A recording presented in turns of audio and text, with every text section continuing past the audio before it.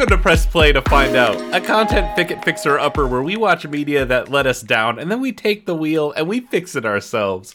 My name is Riley Hopkins, my pronouns are he and they, and I am joined, as always, by my wonderful friend, Jacqueline.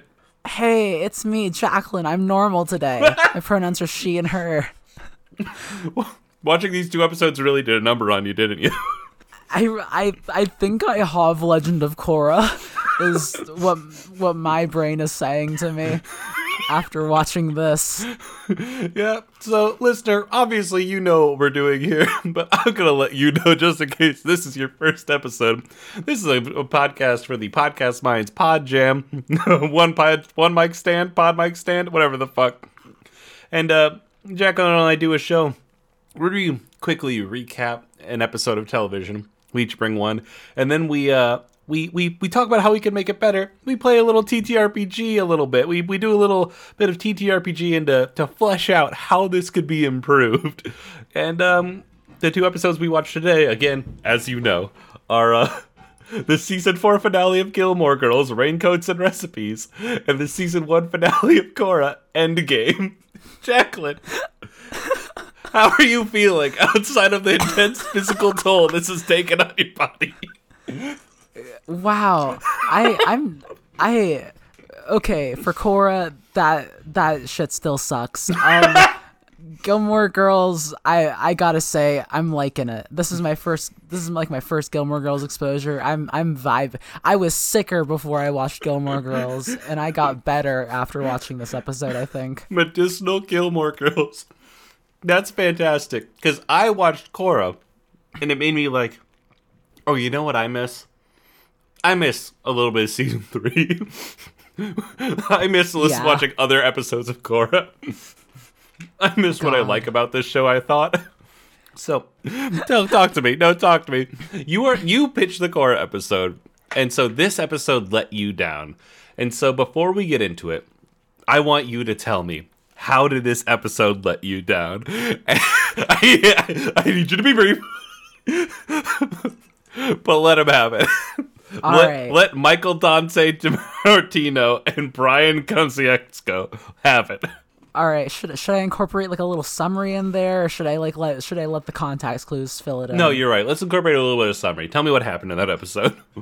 All right, so this episode is the climax of the whole equalist plot of this entire season. Mm-hmm. They want to take away our bending, but it turns like a big double raid happens with all the heroes. They go on and show that the equalist leader Amon is actually like a fraud. He's actually a water bender, a blood bender. And they defeat him, and Asami defeats her dad, who is bad. And then at the end, Korra gets her bending taken away, but she learns how to do air bending afterwards, which she hasn't been able to do all season. And then at the very end of the show, she's really sad, and so Aang shows up, and he's like, "Here, you can have your bending back," and he gives it back to her. And she has access to the Avatar state. And she kisses her boyfriend, and that's how that ends. And then the very ending, obviously, you know, the closer for Amon, who gets away, the equalist leader, explodes, and we never talk about him again. This is true. This is actually true. How did season 1 finale of Korra hurt you? Okay, I think that the original conception of this show, where every season would be a different setting, and this would be like every season would have a different avatar. Is that true? Yes. Yo! It would be so fucking good, but they decided to just keep doing this, and so they made Korra get her powers back. So I hate that she got her powers back. I think it's the worst. The worst possible decision for this show. I don't want to just like jump straight into like this is how it should have ended. Get through your gripes first. We'll get through the hatred. Yes. So number 1, she gets her bending back. I think that's cheap. Aang shows up. That's like fine. I'm fine with her seeing Aang, but whatever. I just think it's cheap that he gives her powers back immediately. Number 2. She kisses the boy. She kisses me. She kisses Mako. More than kisses. I love you. She says I love you. This is the classic like teenage I love you. But like this caused things to happen. This is why people were preparing bottles to pop at the season finale. We popping bottles tomorrow. And those were my two main things. I think my last one is just that like the big wet dud of Asami's entire storyline. Those are my three main points. That's actually great, because I have different takes. I have different things that was upset me. Okay. So, I was super interested in Amon. I think, like, the idea of a motherfucker going, like, hey, bending is, like, a thing that has affected class in fucking Republic City. Is that what it's called? Yeah, like, yeah. Is fascinating. And then they're like, actually, he was a bender too. And I'm just like, can he just have like a cool other power that is to take people's bending away? Like, I don't know. I was fascinated by that. I was really interested by that. And then like, as the series goes on and they're just like, he can actually bloodbend. I'm like, fuck you. Like, God damn it. And then like, again, like you said, but for a different part, the wet fart of, he gets his brother out of attic jail and drives him off, and then they both explode. And they're like, well, that political thought is done. It's just like, bro, what the... God damn it. Yeah, that's a fair point. That's a very fair point. So that's what really upset me about the show, about the finale as a whole. There's also, like... I don't know. Korra goes down immediately in the fight. And then Mako's like, actually, I have lightning! And gets the recovery dub. It's just, what is happening? Why is this? Like, who's the show about? I don't give a shit.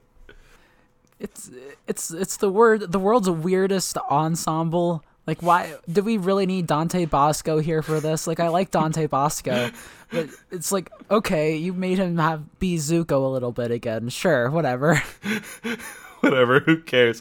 When watching this, I didn't watch any of the build-up episodes, so I get to this, and I'm like, okay, there's Asami, there's Bolin, and who the fuck am I looking at? That's not Mako. He's with Korra right now. Who's this guy here?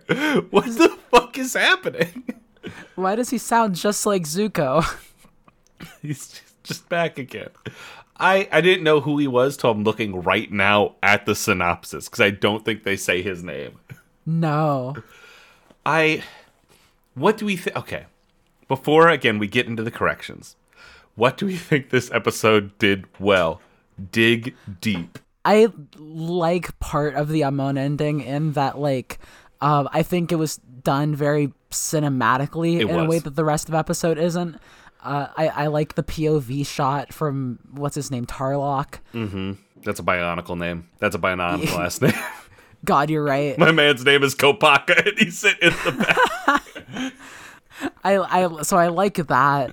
I think that some of the fighting is cool. I like that Korra has like her own unique, like that her airbending style is like just like punches and kicks with the air. Like that's characterful, I think. It's like a firebending way to do airbending, right? Because that's how like Mako's doing firebending that whole time. He's just punch, and then whoosh, whoosh.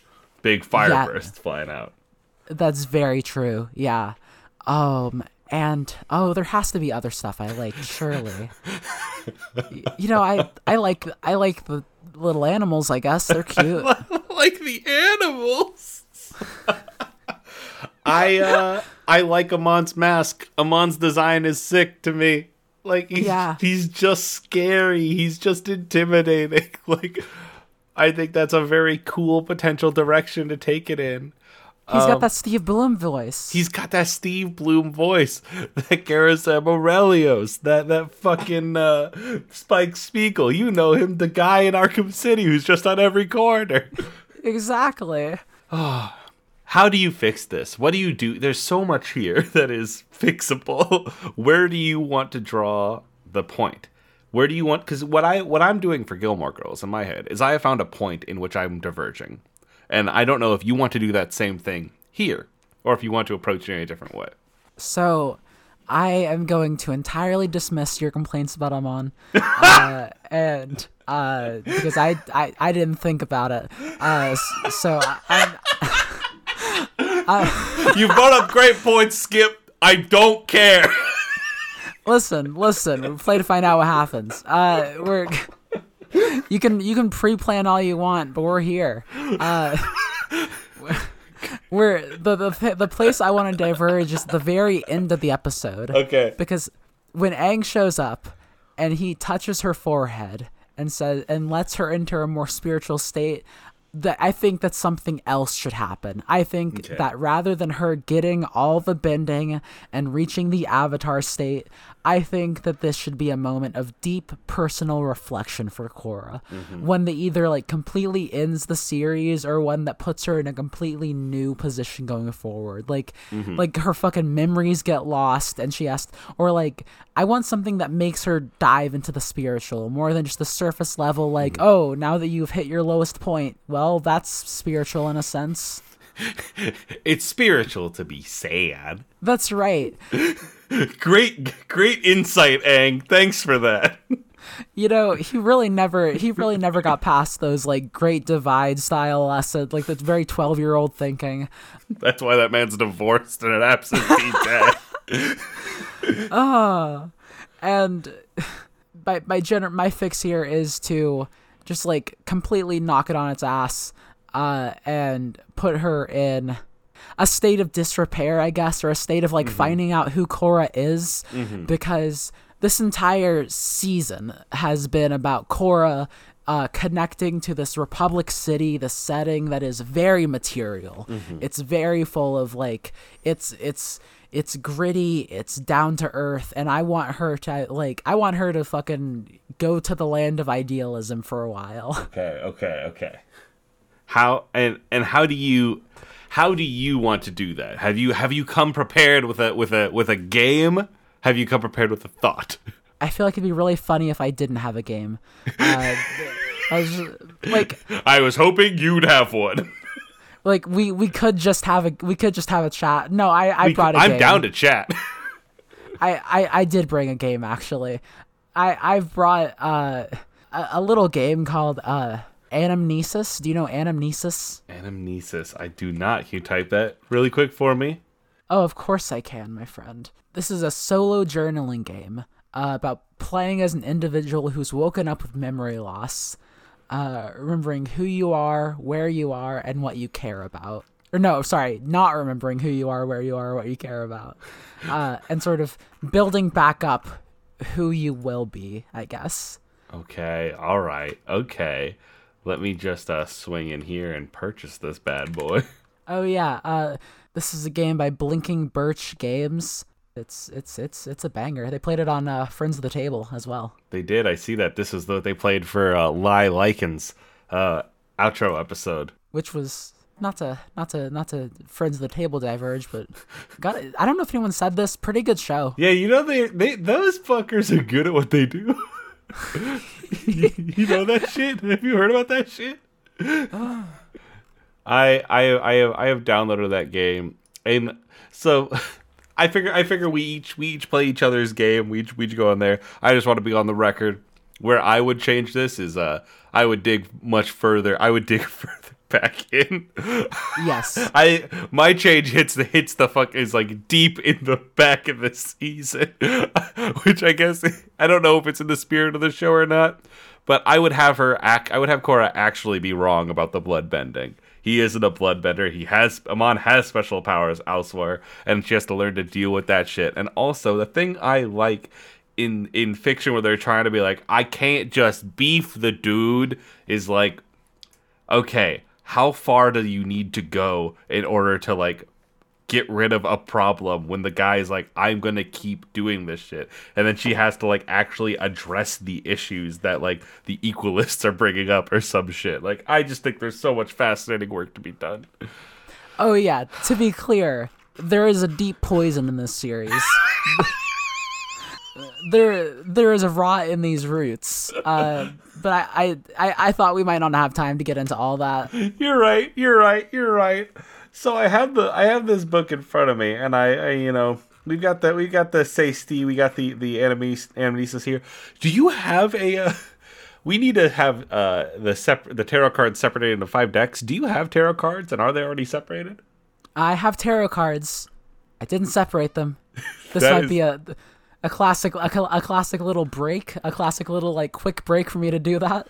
No worries. I am putting in a little marker so that way I can mark it and come back to edit.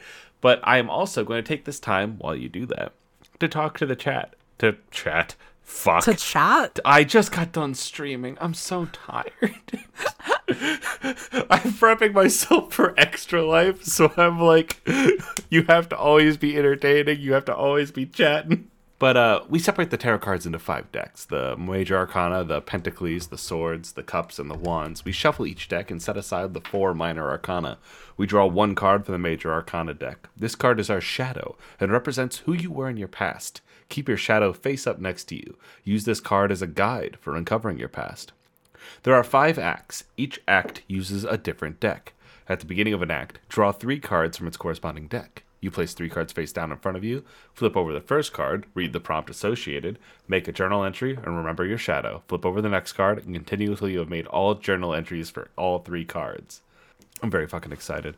I'm also thinking about like how Cora loses her powers, and then Mako's like, I love you. And she's like, I can't love you. I can't do this shit. And then rides away. And then she gets her bending back and she's like, actually, I super can. My shit's handled now. I'm good now. It's fucking stupid.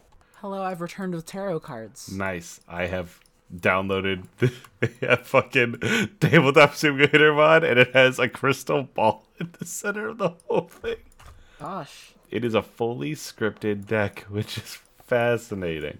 That's so fair. It is, but you have the tarot cards, so we are set. We do not need these. For people who might be interested, I'm using the Tarot of the Divine, which is a tarot card deck that uses a variety of folklore from around the world to highlight the meanings of the different cards. Sick. Jeff Stormer, a friend of me, has a Philadelphia tarot deck. Oh my god. That's got like Rocky and the Always Sunny group and Joel Embiid. And it makes me so jealous because I wish there was a Chicago one. I want it so badly, but there's just not. I keep looking for it and there isn't. So if you're out there, please for me, make a Chicago tarot deck. Please, God. A Chicago deck would be so ripe with content that it could have. So ripe. If Philly can do it, Chicago could crush it. There's like that guy from The Bear. Yeah. Calling out the most recent Chicago thing she can think of. There's What else do you got? Oh, there's the gangsters. Name. Give me his name. Okay, a specific one. Okay. The specific one. Buddy Malone. Al Capone. Fucked Buddy up so Malone. bad. Are you trying to do Batman's alter ego? Oh, I'm thinking of fucking Matches Malone.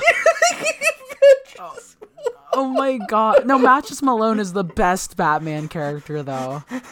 His fucking Columbo impression that you know he's doing. Oh shit. Oh my god. I breathe it deep. All my Italian relatives just rolled over. Alright. Let's let it fucking rip. Pull it back together. Buddy Malone. Alright. Draw me at the beginning of an act. Each act uses a different deck. Are we going to go through all acts, do you think? Or are we going to go through just one? It'd probably take a little bit to go through all of them. Let's start it up. And right. The listeners at home, if you want to complete this game for yourself, you can. All right. Then, so let me scroll up to the top here. We first draw one card from the Major Arcana deck. to emphasize Cora, to be Cora's shadow, who Cora was in her past. All right, and I'm fucking shuffling. My favorite part of shuffling is the shuffling sound effect that comes equipped.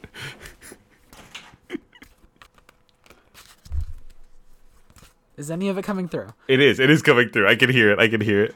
It's actually, I was like being a pain in the ass at the start, and then now that you've done it, I was listening to the shuffling. I was like, oh, this is very calming. Actually, this is like setting the tone very well.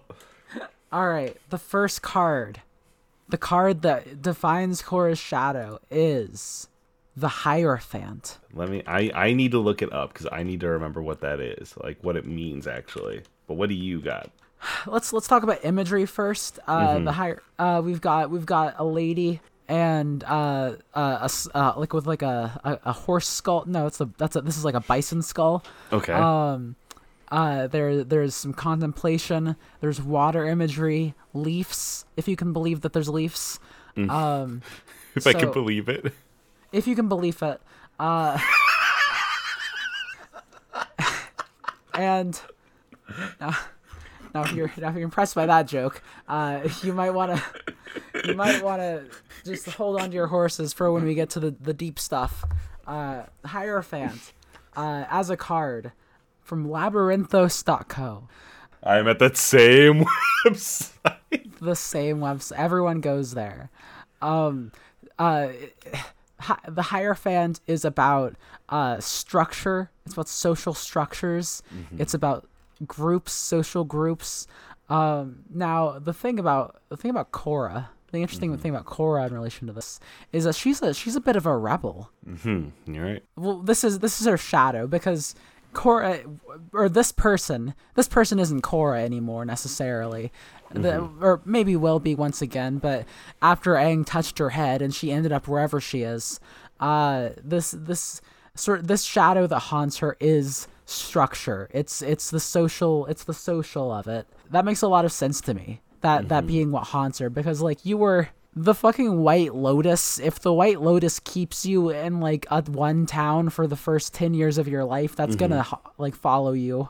And like I'm looking at some of these keywords here: tradition, social groups, conventionality, conformity, education, knowledge, belief. Like she comes from that small village. Like part of the thing about her entering Republic City is that she like did not mesh with it well to start, right? Am I remembering that correctly? She kind of brushed up against it and pushed against it in that way, which is like a fascinating read here.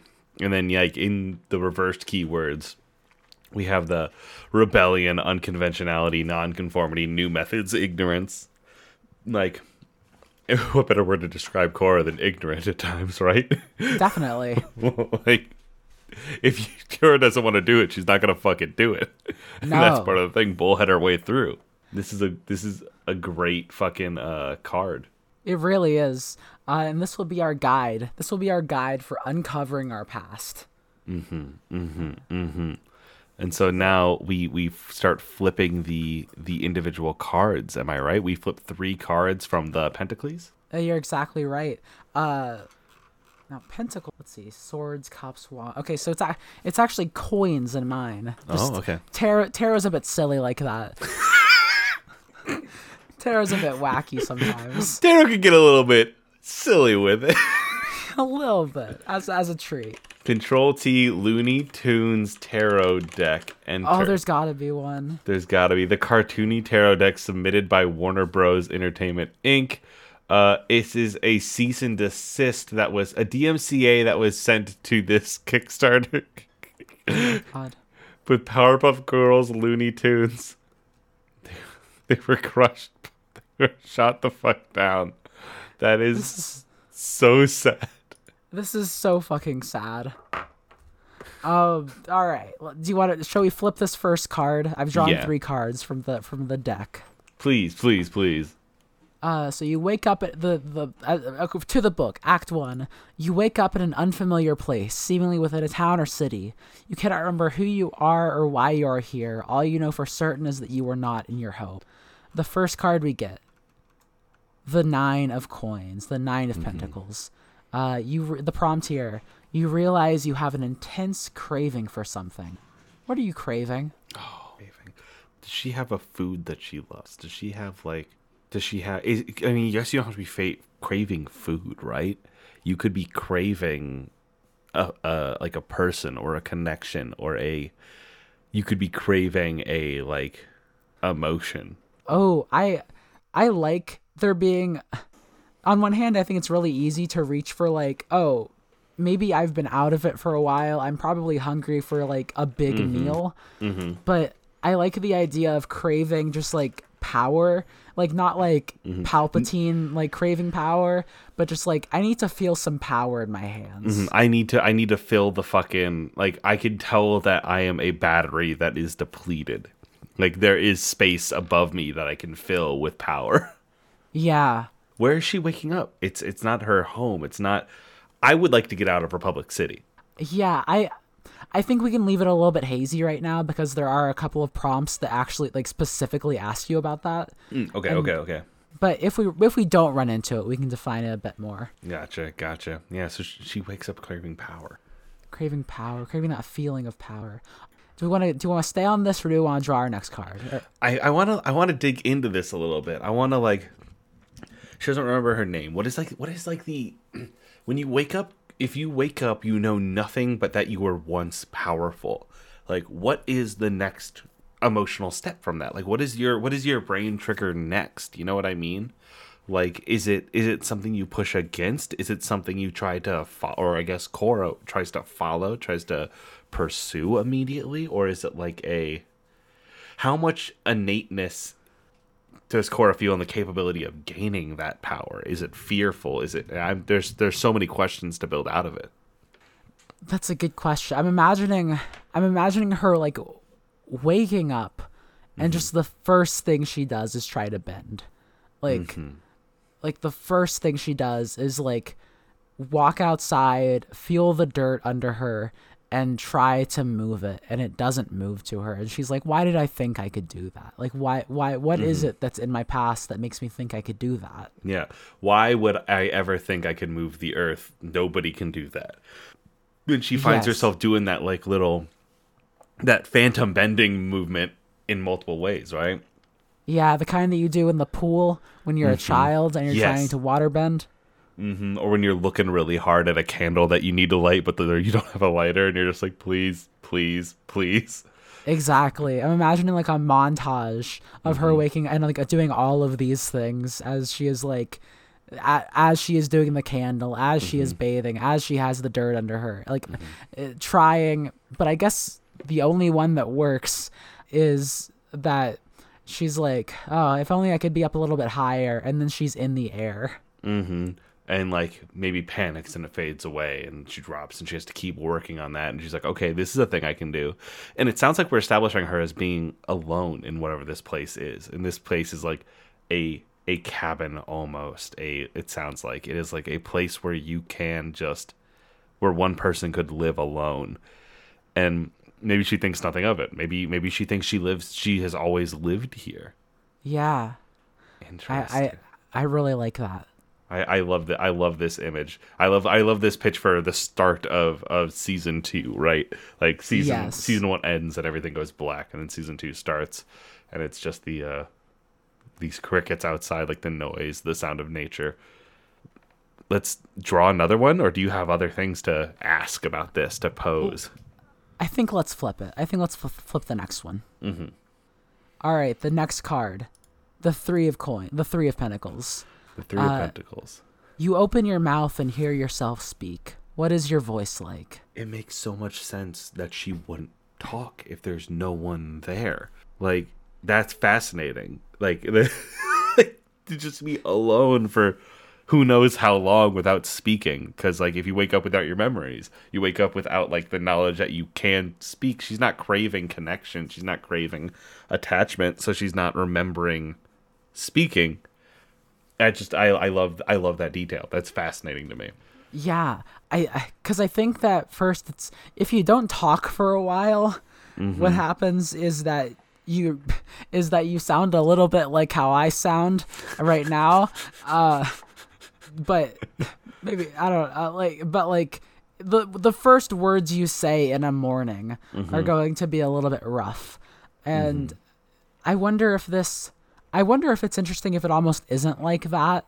Like, she's like, there's a confidence to her words that she doesn't actually feel right now. But it's just like how her lungs have learned to like, it's how she's learned, how her body knows to talk. I love that her body is remembering, but her mind is not. She does not know what it is, but she speaks in a voice that is almost not her own then, because it is her body's voice, right? Like, is that kind of like the view of that? That's exactly what I think. I think there is that disconnect. Like, what am I? Am I just my body? Am I the vibrations of the air? And I think there's that connection. Like, well, I can move the air. The air seems to be at my hands, but like it's in all these little things, the vibration of the air through my like connecting with my larynx and like producing these vibrations, producing the sounds. It must feel like, wow, this is my whole world right now in a way. Because if you're isolated, all you have to do is think about that kind of thing. And so she is isolated, but she speaks. What causes her to speak? What is like the thing that draws her to her instinct to open her mouth, to respond? Is there someone there? I think that because there are two options here. One is danger, and one is one is the one that I like more, which is that just like there's some silly like traveling farmer or like merchant rather, who's just like, hey, I'm selling bear potatoes or whatever the fuck they eat in the Avatar universe. Good to see someone moved in over here. I've got all my zucchinos. There's zucchini potatoes for those of you that don't know. That's exactly right. And Cora, the first person she's seen in who knows how long, forever, I guess. Like as far as she knows, forever. Yeah, the first time I've ever seen another person, and it's this fucking weirdo. And so she opens her voice and is like, and it's like weirdly confidently like, I don't want any of that stuff. Or probably more like, yeah, I'll take 10. All right, I'm trying to offload them anyway. Thank you so much for taking them. No one wants these things. Yeah, they're obviously disgusting. Yeah. Are they potatoes with the consistency of zucchini, or zucchini with the consistency of potatoes? Both are bad. Yeah, they're both really bad options. Like, you can make zucchini fries, I guess, but she can't because she can't firebend. Well, I mean, maybe she's making she's alive, so she has to be cooking something, right? That's true. Is she is she just actually using a real fucking oven? I guess so. Is she out there she tries to she's like, okay, well, I can't fucking do that, so that's stupid. But there's stuff in this house, and so clearly something in here I used to eat. Right. Yeah, like learning we're talking about the spiritual here, but like the basics, like I am learning how to cook food. I am learning how to live in a way that is like, when you are at that basic level, you're at a certain level of like more so than like you've hit your lowest point, but like you are at the lowest point insofar as you are the most connected you could be to just the basicness of you have been existence. Reduced. Yeah. And she probably mashes them a little bit. She probably tries to eat one whole. It's not very good. And yeah, that confidence, I think really, I don't think it extends to the cooking. Yeah. She's like, where was all those guts I had earlier? Why have they failed me? God. So let's draw the third and final one, right? The third and final one out of Pentacles, out of coins. For our unfamiliar place, this is the 5 of coins, of pentacles. You take a deep breath and smell something in the air. What is this scent? Does it trigger any memories? My first gut is oil, like the smell of a oil engine, of machinery. I think it can call to like spending time with Asami in that way, right? Like it is like the things that are like the machinations of something. I don't know what that is. but that is my immediate gut. Do you have another idea? I think that's right. I think it has to be the oil, the just the smell of like hot machines like burning against each other, because this is probably just like what Republic City smells like. And like, or more so like this is what the Equalist bases probably smelled like, with all their machinery and like with all their strange contraptions and all the factories. I don't know if it would trigger a memory outright, but I think it would have a feeling, and that feeling is that there is some place I am sitting outside of. Like she's having a memory of sitting outside somewhere, or she's actually sitting out, like the setting is actually, oh, there's a thing just down the road. I mean, it could be as literal as that, but I think it's just like Cora understands at this moment that like, oh, I am outside from somewhere right now. I am in the position of outside. Like I am not inside right now. I am not with people. I think she has these flashes of memory of Asami, or of like, you know, this woman with like immaculate makeup, which is not anything like something anyone wears in the world, and like the hot machinery, and it's gone like that, but she knows that there is some place she could be right now. And I think that craving for power that exists in there, like right now it has manifested in knowledge for so long, but now it can almost pivot in like that change from like knowledge to the want for information, like because information is power. She wants to know who she saw. She wants to know what that smell is and how it can create, like what it can do, and like kind of like follow that path, right? Does that fit? I think so.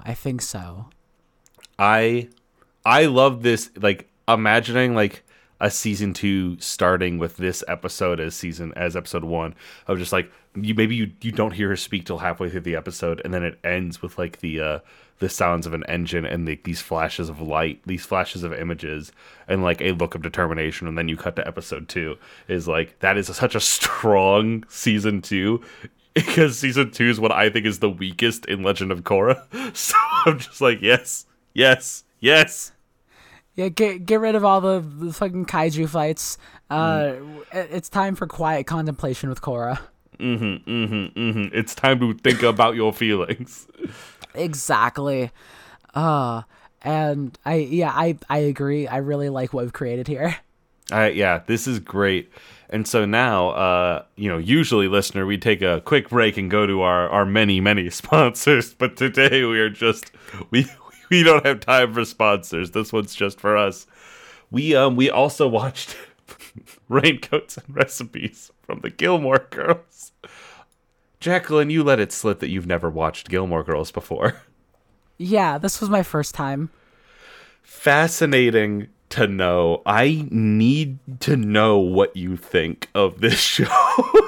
This being your read. I'll say it. I liked the episode and I liked the show. I thought the performances were like compelling. It was just like quirky in a way that makes me like understand a whole generation of other things that accompany it. I get it. I get why Gilmore Girls. And this is like, I was watching, my wife and I had watched all of Gilmore Girls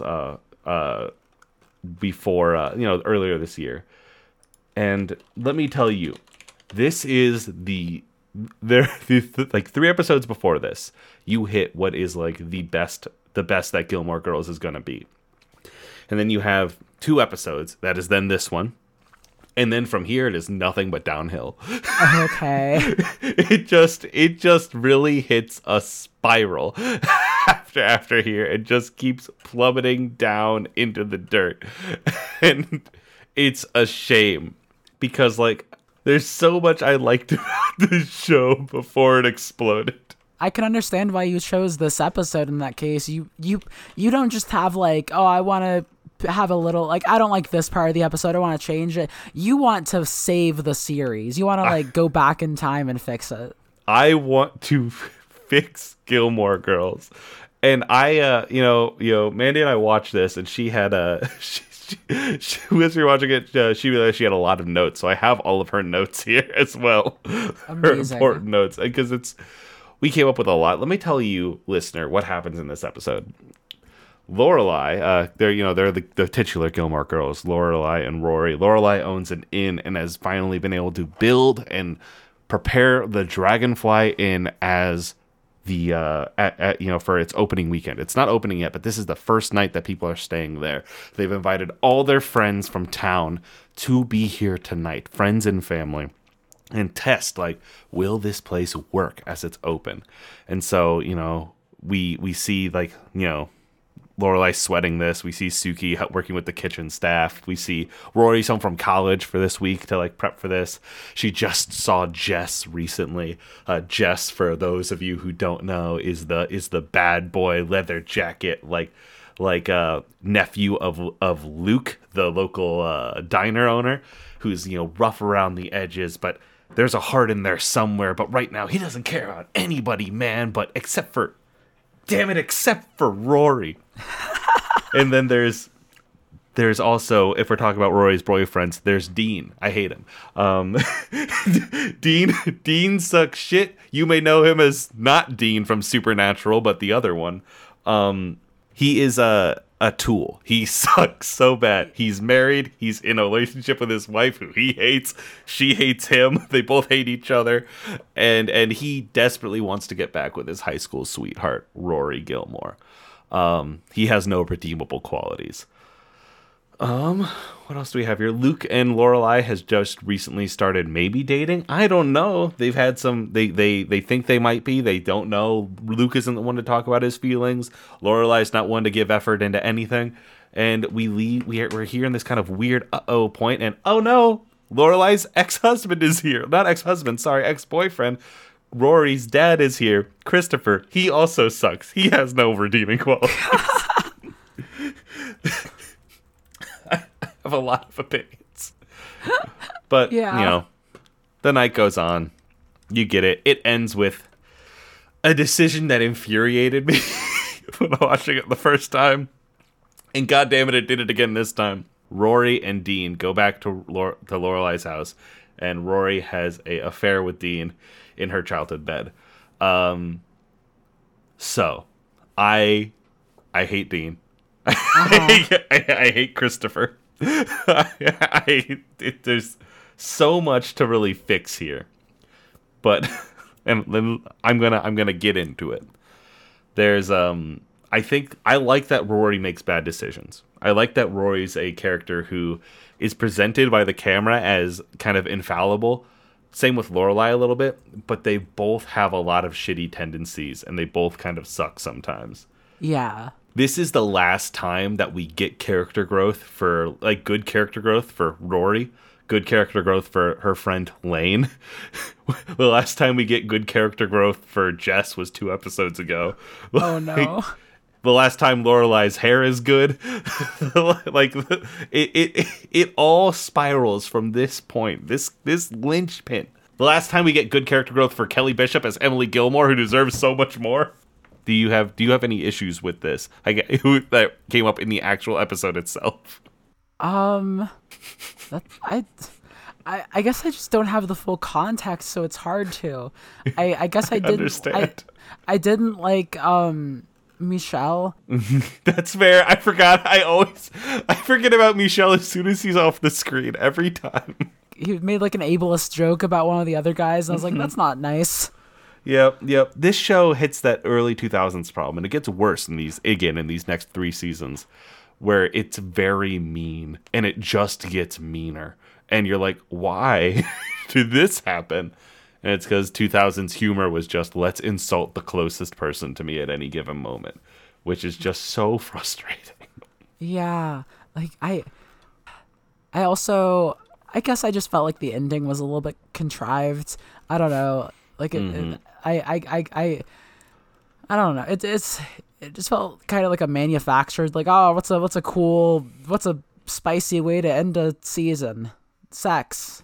This is another important note. This is Rory's first time as well, which adds to the mess of this whole thing, right?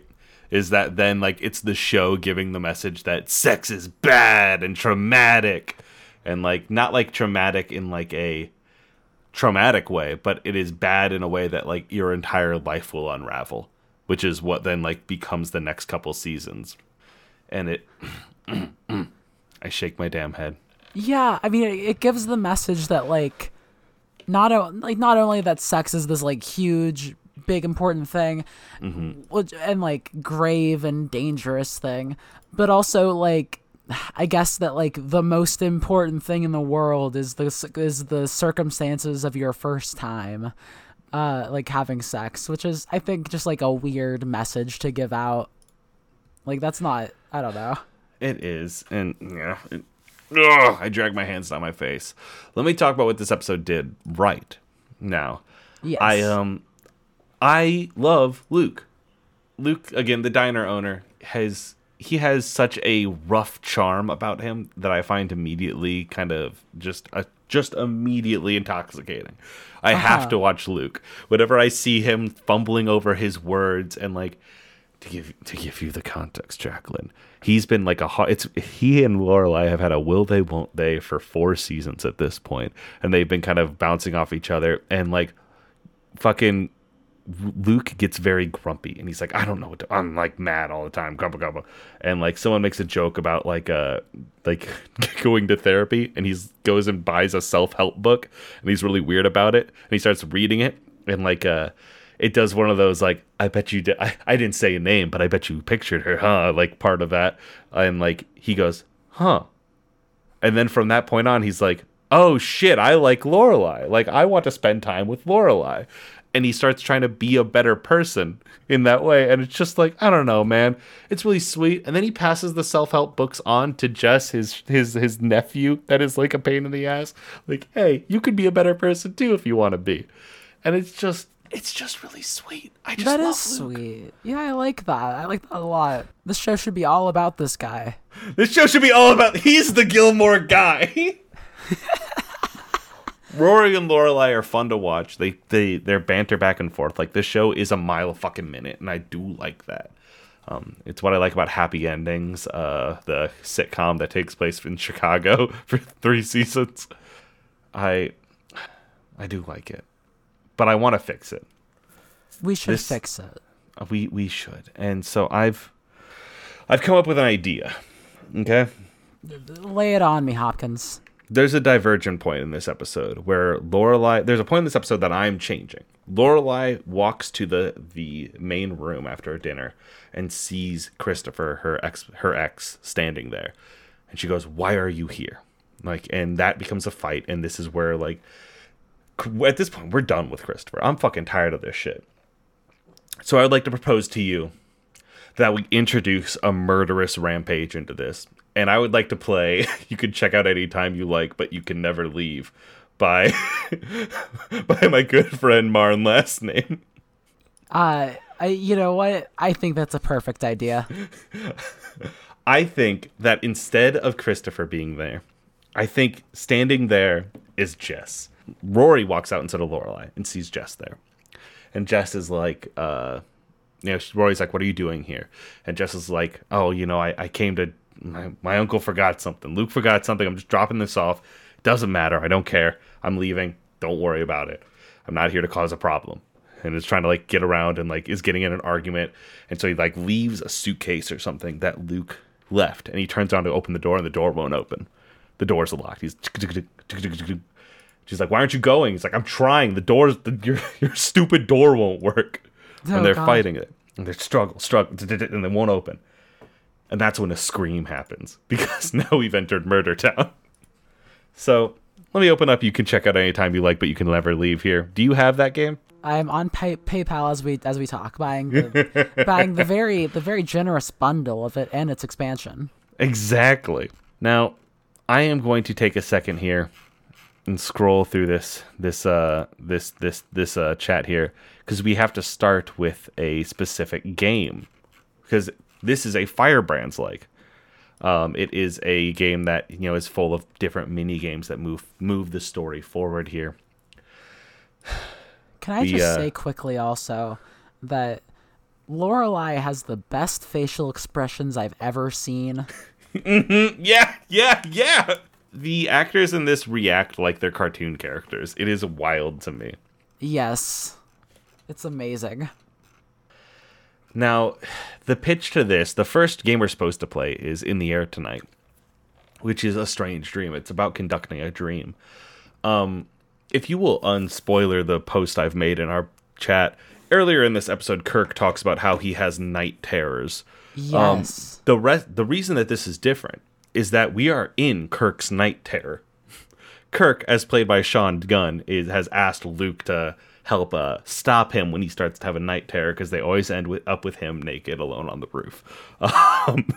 And so we are in that dream and we don't know it. The actual episode's playing out as normal outside, but this is the divergent point in which people will be like, wait, this isn't the show I've been watching.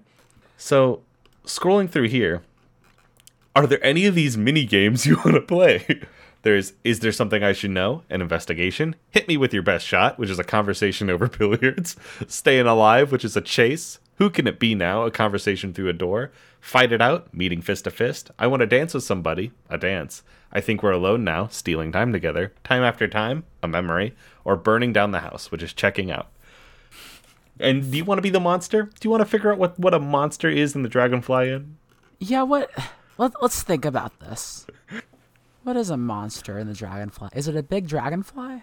It could be as simple as a big dragonfly. Stars Hollow is a setting that is made up of such a clear cast. Everyone in town knows each other's shit. In this episode, Rory goes, if you're with Luke, you're with Luke. Everyone in town will know. And so, like, if we want to manifest spheres that are specific to Stars Hollow, it is like everyone knowing everything. Everyone, like, the kind of cohesion that happens in Stars Hollow is a fear. Like, everyone will know your business. There's also the fear of it's a small town. It's like not incorporated. Like, there's also the fear of this is your life's dream, and what if it doesn't work out as far as the Dragonfly? Like, these are the dynamics at play. Yeah. I mean, I'm seeing eyes. I'm seeing tight squeezes. I'm seeing towers that watch. I'm seeing some Foucault shit. This is very, like, incredibly. I'm a lot of body horror. Yes. I think just like oh, that dragonfly isn't supposed to have eyes on its tail, and it's not like it shouldn't wrap around like that to watch everything, but it is. Why is that dragonfly got a human mouth? Exactly. There's also the classic, like, a killer wearing a mask with a dragonfly emblem. We could, since this is a dream sequence, we are allowed a little bit of flexibility, and so we could also just say, "Oh, look, it's Matthew Lillard as Ghostface here to do murder." You know what? I'll never fucking turn down that offer. I never might go on letterboxd.com/Swampert. You see Scream, my favorite movie of all time. It's in there. It's there for me. Matthew Lillard's Ghostface. Let's fucking do it. Yeah. So Ghostface is here in the room. Should we just cut to Staying Alive, a chase? I think so. Only you and your chosen partner play. It is me, and you are my chosen partner as Ghostface. You are the hunter. I am the quarry. I think it is important right now. I think, let's see, let me pull up the guest list of the... I think that I am playing one of the fucking guests there. I'm playing, reading the, Tom. Is that who I think it is? I have I have a cast list here that I wrote up as I saw new characters. Buddy, yes. Do you want me to run through that really fast for you, just so people can know who's here? Yeah, actually, walk me down the cast list. Okay, so to me, this is who is in Gilmore Girls. First of all, there's first of all, there's Rory. She's a stressed Yale student, confused about relationships. Then there's Lorelai, the owner, who thinks she's dating Luke, and the main character. Amazing facial expressions. There's Lulu, the girl who likes Kirk. There's Kirk, the guy who likes wood. There's Michelle, the guy who likes his dogs and is ableist. There's Suki, the lady from Mike and Molly. There's the cool guy on the corner outside. He's not in the hotel, but there's a cool guy in the corner at one point just playing music outside, and I like him. He's just named the town troubadour. He doesn't really have a name. He's just the guy who plays music. I like him. There's Dean, the guy from Supernatural, who's married. There's Taylor, the most annoying guy in the world, and there's Jason, the guy who sucks. Yeah. And I've been calling him Christopher the whole time because that's his actor's name. Oh, okay. Gotcha. His actor's name is Chris Eigerman, and his name is Jason Stiles. You're right. We also shouldn't forget the robe women. The what woman? The robe women. The women in robes. There are just women in bathrobes at the dinner in this episode. You're right. Babette and Lulu. How can I forget? Everyone you see is a consistent character. You missed one, which was Emily Gilmore, the Rory's grandmother and Lorelai's mother, and Richard Gilmore, and the father and grandfather. They come in for a moment, and they're put in the honeymoon suite outside. Emily Gilmore is the one who has the voice that is like, "Why did you do that? Why did you put me and your father outside? That's ridiculous. You know I despise that man." That's a really good impression. I watched a lot of the show. And I like Emily Gilmore as a character. She sucks, and I love her. They should have gotten a divorce. They didn't get a divorce after this. That's another change that needed to happen. Oh my god. Anyway. Can we make that happen in this game too? Yes, I have plans. I have a whole alternate future that Mandy workshopped, and we're going to epilogue it. Okay. Taylor, who is the one of the fake mayor figure, the town selectman, is being pursued through the Dragonfly Inn. Okay. So, the quarry conducts the chase. First, say where you're going. I'm the quarry. Sorry, I conduct the chase. First, say where you're going. What safe destination in the hotel is your end goal? Why do you think you'll be safe there? If you don't know yet, that's okay too. Lead the hunter through a series of 4 challenges and admissions. Choose freely, though the third must be an admission. During this chase, you and your hunter will gain coins, representing the distance you've gained on each other. I have a D6 here. We're going to use that as a coin. Evens are heads, tails are odd. Okay. So, first off, we are going to go through this, and then we're going to flip these coins as they go around. So, challenges. First off, Taylor is trying to run towards the front desk where he thinks Lorelai is. Because obviously Lorelai has been controlling this and knows what to do. So she will have a solution in place. I've written it down that she should have a solution in place, and I'm here to complain. Now, I pass through a cluttered room with plenty of obstacles to throw in your way. Follow me if you want, but throw. On tails, you have to find another way around, and I gain 1 coin. I charge through. Taylor charges through the kitchen, and it's like running through all of Suki's kitchen staff, and like trying to make his way through and dodge around, and is trying to dip through that area. Do you follow me? There's so much happening. It's scary. It's frightening. Do you want to be revealed yet? I'm imagining him literally throwing the kid that serves him earlier that night, in the path. Yes. I do follow you. Mm-hmm. A kitchen staff is not an obstacle for Ghostface. I'm going to throw. All right, I've got my dice here. Heads or tails? I believe it's on a heads. It's a success. Let me read here. Let me make sure. If you throw, yeah. So I guess say evens or odds. Evens. It is a 4. That is 1 for you. Describe how you make your way through this kitchen with ease. You throw the little red-haired boy who served you earlier that night in my path, and I slip a knife into his gut and throw him, and just like as easily as that, toss him to the side. Everyone else is too scared to get in my way, and I just continue walking at just like a pace that seems like walking, but is catching up to you at running speed. I love it. I pass through a dark room with plenty of opportunity to hide or obscure my path. Follow me if you want, but throw. On Tails, you have to painstakingly pick up my trail again, and I gain one coin. I'm running up the stairs. I'm running down the stairs now to the basement. It's dark down there. It's the cellar where like the extra food and wine and some of the materials are hidden, but it's unfinished right now because the Dragonfly Inn is still kind of getting put together.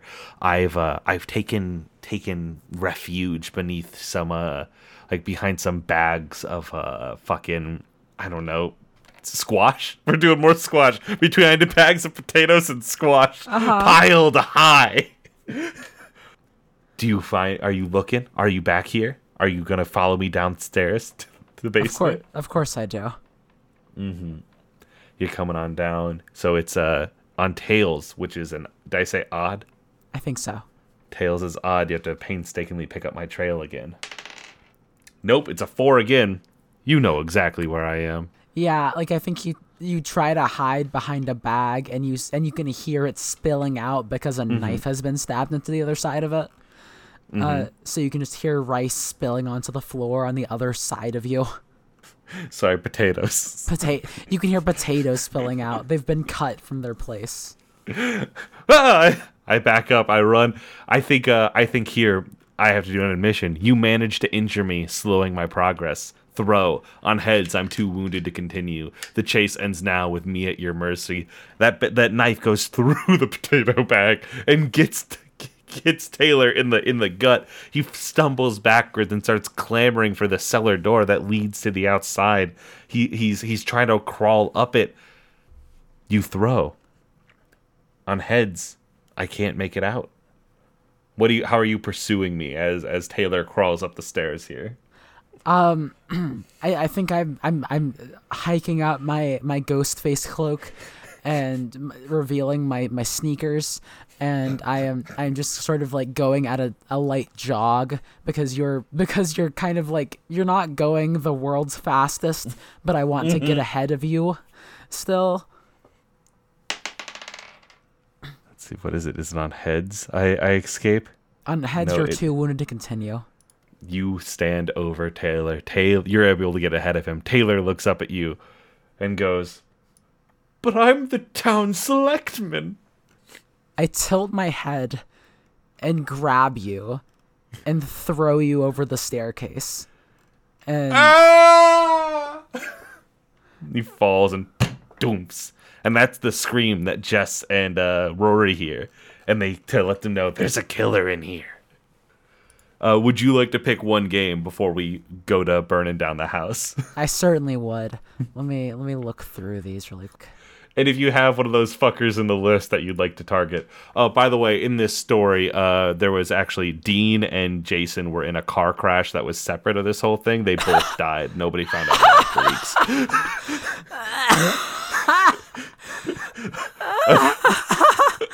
A dual head-on collision. Oh, I'm so glad. It was Ghostface, actually. He did do a good thing there. Ghostface did it. Ghostface was right all along. Oh, God. Okay, I'm going to do... Let's do I Want to Dance with Somebody. Oh, dance with somebody. Ooh. Who's dancing? Who's dancing? There's so many good options. There's murders afoot. There's danger in the air. So I think there's a few good options. There's Lorelai and Luke. There's Kirk and who's the one Kirk likes? Lulu? Oh. Is it Lulu? I think it is. Let me control T here. It is Lulu, yes. There's Luke and Kirk. They had some stuff going on in this episode. We do have some stuff going on here. Actually, no, that is the answer. It's Luke and Kirk dancing together. Thank you for this gift. Would you like to be Sean Gunn or Luke? I feel Important like note. Oh, yes. No, go ahead. Go ahead. Important notes for Kirk Gleason. Have you seen The Amazing World of Gumball? No. Okay, that's a cartoon. So this touch point's not going to hit you. Kirk is somebody who is always doing a job around town. When the show needs to be like, there's somebody working at a grocery store, it's Kirk. Somebody's working at the movie theater, it's Kirk. Somebody's helping like set up the town square for a setting for a party, it's Kirk. Like a wedding planner, Kirk. Musician, Kirk.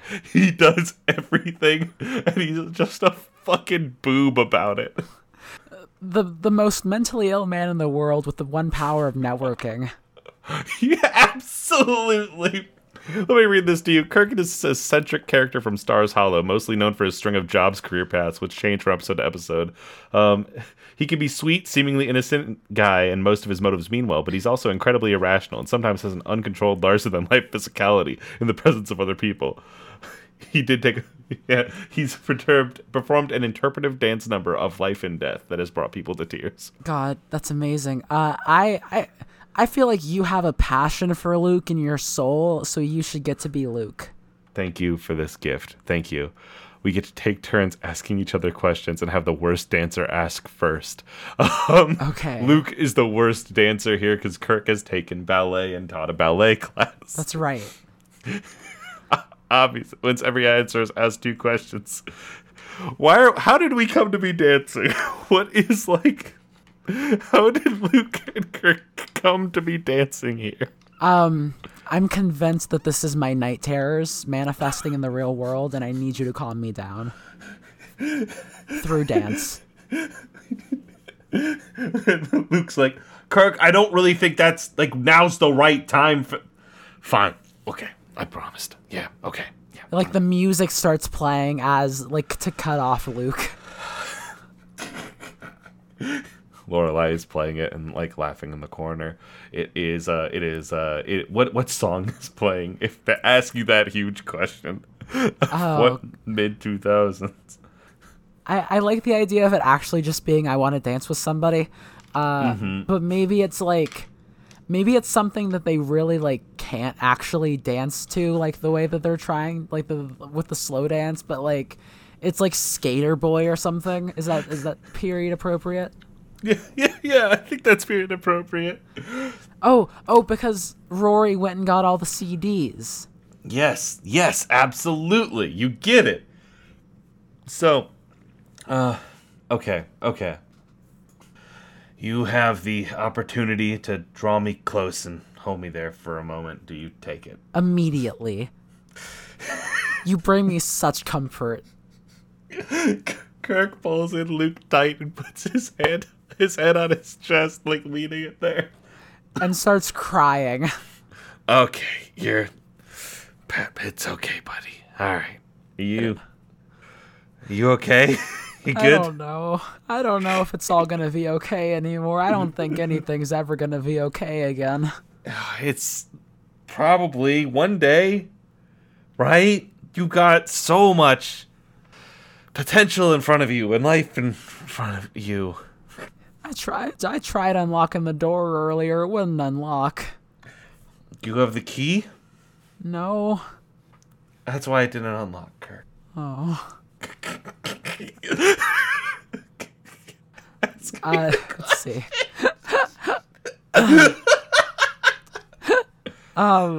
I lose the rhythm briefly stepping out of time. Do you let me stumble or coax me back to the beat? I, with great fucking, like, anger in my step, you're like, Kirk.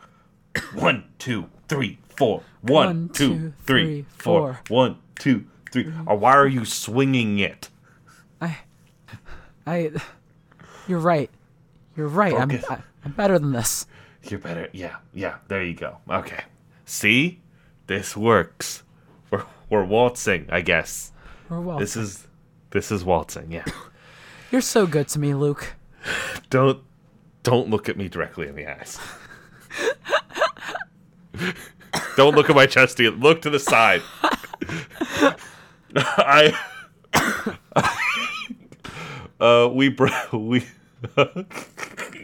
You lean your head on my shoulder, your mouth barely brushing my ear. What do you say? I think you might be my rock, Luke. Like, cold to the touch? Or, I've been wearing sweaters recently because the doctor says my body temperature is too low. So, is that? No, you're comfortingly warm. I Like a lava stone? no, a little bit, but there's something I can't quite. I don't know how to act around people, but it's with you. It's so easy because you just say, "Don't do that," or "Do that," and it's like, okay, I won't do that, or I will do that, and it's easy because you said so. Well, I wish you had other people who had that with. Oh, Kirk. But I am glad that somebody can do that for you. you know, I worked with Taylor.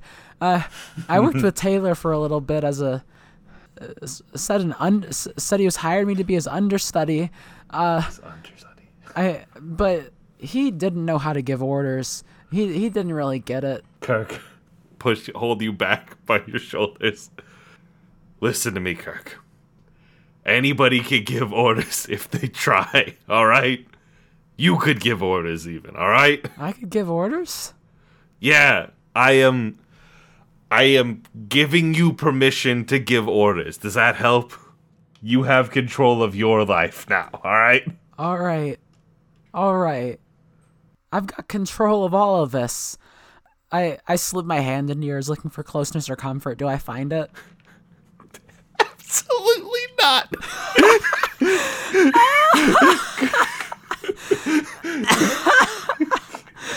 Oh, it's fucking perfect. Luke's like, that's great, buddy. Okay, there's been a murder here, so I am gonna go try to figure that out, all right?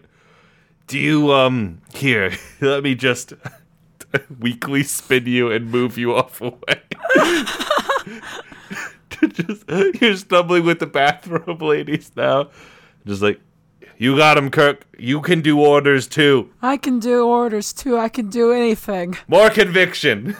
I can do anything. That's right, buddy. I gotta go. Get him. Walk away. God. Beautiful. Great Amazing. Scene. The final thing to close out this episode will be we'll play the final game of you can check out anytime you like, but you can never leave. And this is burning down the house. Decide together. Everyone plays. You are revolting against the hotel. Each person gets one term and may challenge the rest of the table, who will act as the voice of the hotel, of the Dragonfly Inn. On your turn, choose an act of violence you commit against the Dragonfly Inn, and let the other players come to a consensus on how the Dragonfly Inn reacts to you. Okay, gotcha. So we each get one turn as the thing. Not the thing, but not the thing. The thing could be here. That was in my head also. Instead of Matthew Lillard's scream, it was the thing. it might be jumping the shark a little bit. You're right. That's too much. So, let's see. I'm reading here. I think for me, it is Jess. I rush the front doors. I'm faster than you're anticipating. Can you react in time to keep me? No, it's not Jess. It's Emily Gilmore from the outside. It's Emily's music. Oh, shit. I rush the front doors. I'm faster than you're anticipating. Can you react in time to keep me from breaking free? How? She's trying to break in to yell at Lorelai for sticking her out there. Yeah. Oh, that's really good. I was not expecting someone to try and break in. And I don't think I'm able to react fast enough. I think that the doors like give a cursory shake, like they try to shake you off. But I don't think that. I think that you are able to slam them open. And just, Lorelai Gilmore, what is happening in here? I've been trying to call for room service for hours. Oh my God, is that a body? You kick in the door. And the door. Is it fair to say the door slams shut behind her, like sort of like sending her flying in a little bit? I think that's fair. I think that's totally fair. Yeah, she stumbles forward and she goes, "The draft in this place is unbelievable. I have somebody for this. I could give you a number that you could call to get some proper woodsmanship in here." And then Mom. Mom. What is your challenge? My challenge. I'm going to be. Let me look at this cast list. I'm going to be Lorelai. I think Lorelai needs to. I think Lorelai needs to fight back against the hotel at this point. I make my way to the boiler room in an attempt to bring the entire hotel down around me. Can you block or divert my path? How? I think they're trying to, right? Like the hotel is trying, like there's potatoes and squash everywhere getting in your way. They send Matthew Lillard's Scream at Lorelai, charging. But I think Lorelai does what the proper reaction to seeing Ghostface, which is just like clotheslines him. And yes.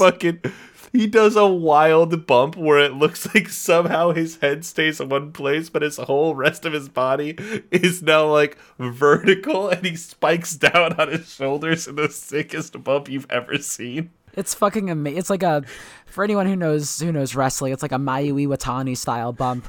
It's fucking cartoonish because it's so easy to beat up Ghostface. Most people don't realize this, but Lorelai has it in her. Ghostface don't got it like Brandon James got it. No, certainly not. And I trek on. I kick off your mask and leave you crying.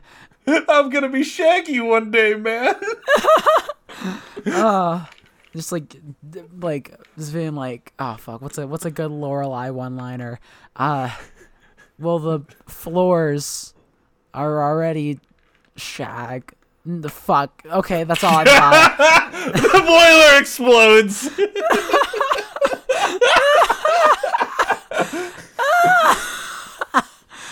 Oh.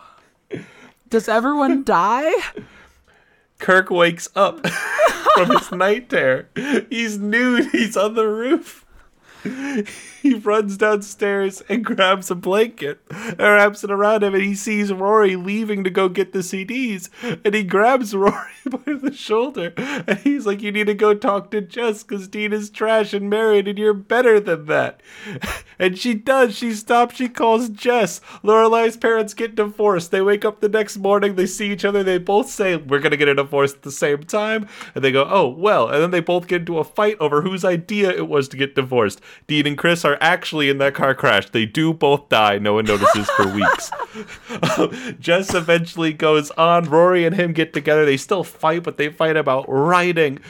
Jess joins Emily's book club down the line. Richard starts dating Jason's current wife, now widow. Oh my god. It's all golden from here, baby. You fixed Gilmore Girls. I did it. We did it. We fixed Cora. We did it. And I think we can, the same way we do every single episode of this show, I think we can take a good look back and say that we're better than the writers. We are better than those writers. Absolutely. And, you can tune in next week for where we fixed Voltron. Yeah, we're fixing Voltron and Arrow. God. 2 shows that mean the same amount to the same people. Oh, thank you, everyone. Thank you, everyone. End of episode. Holy shit.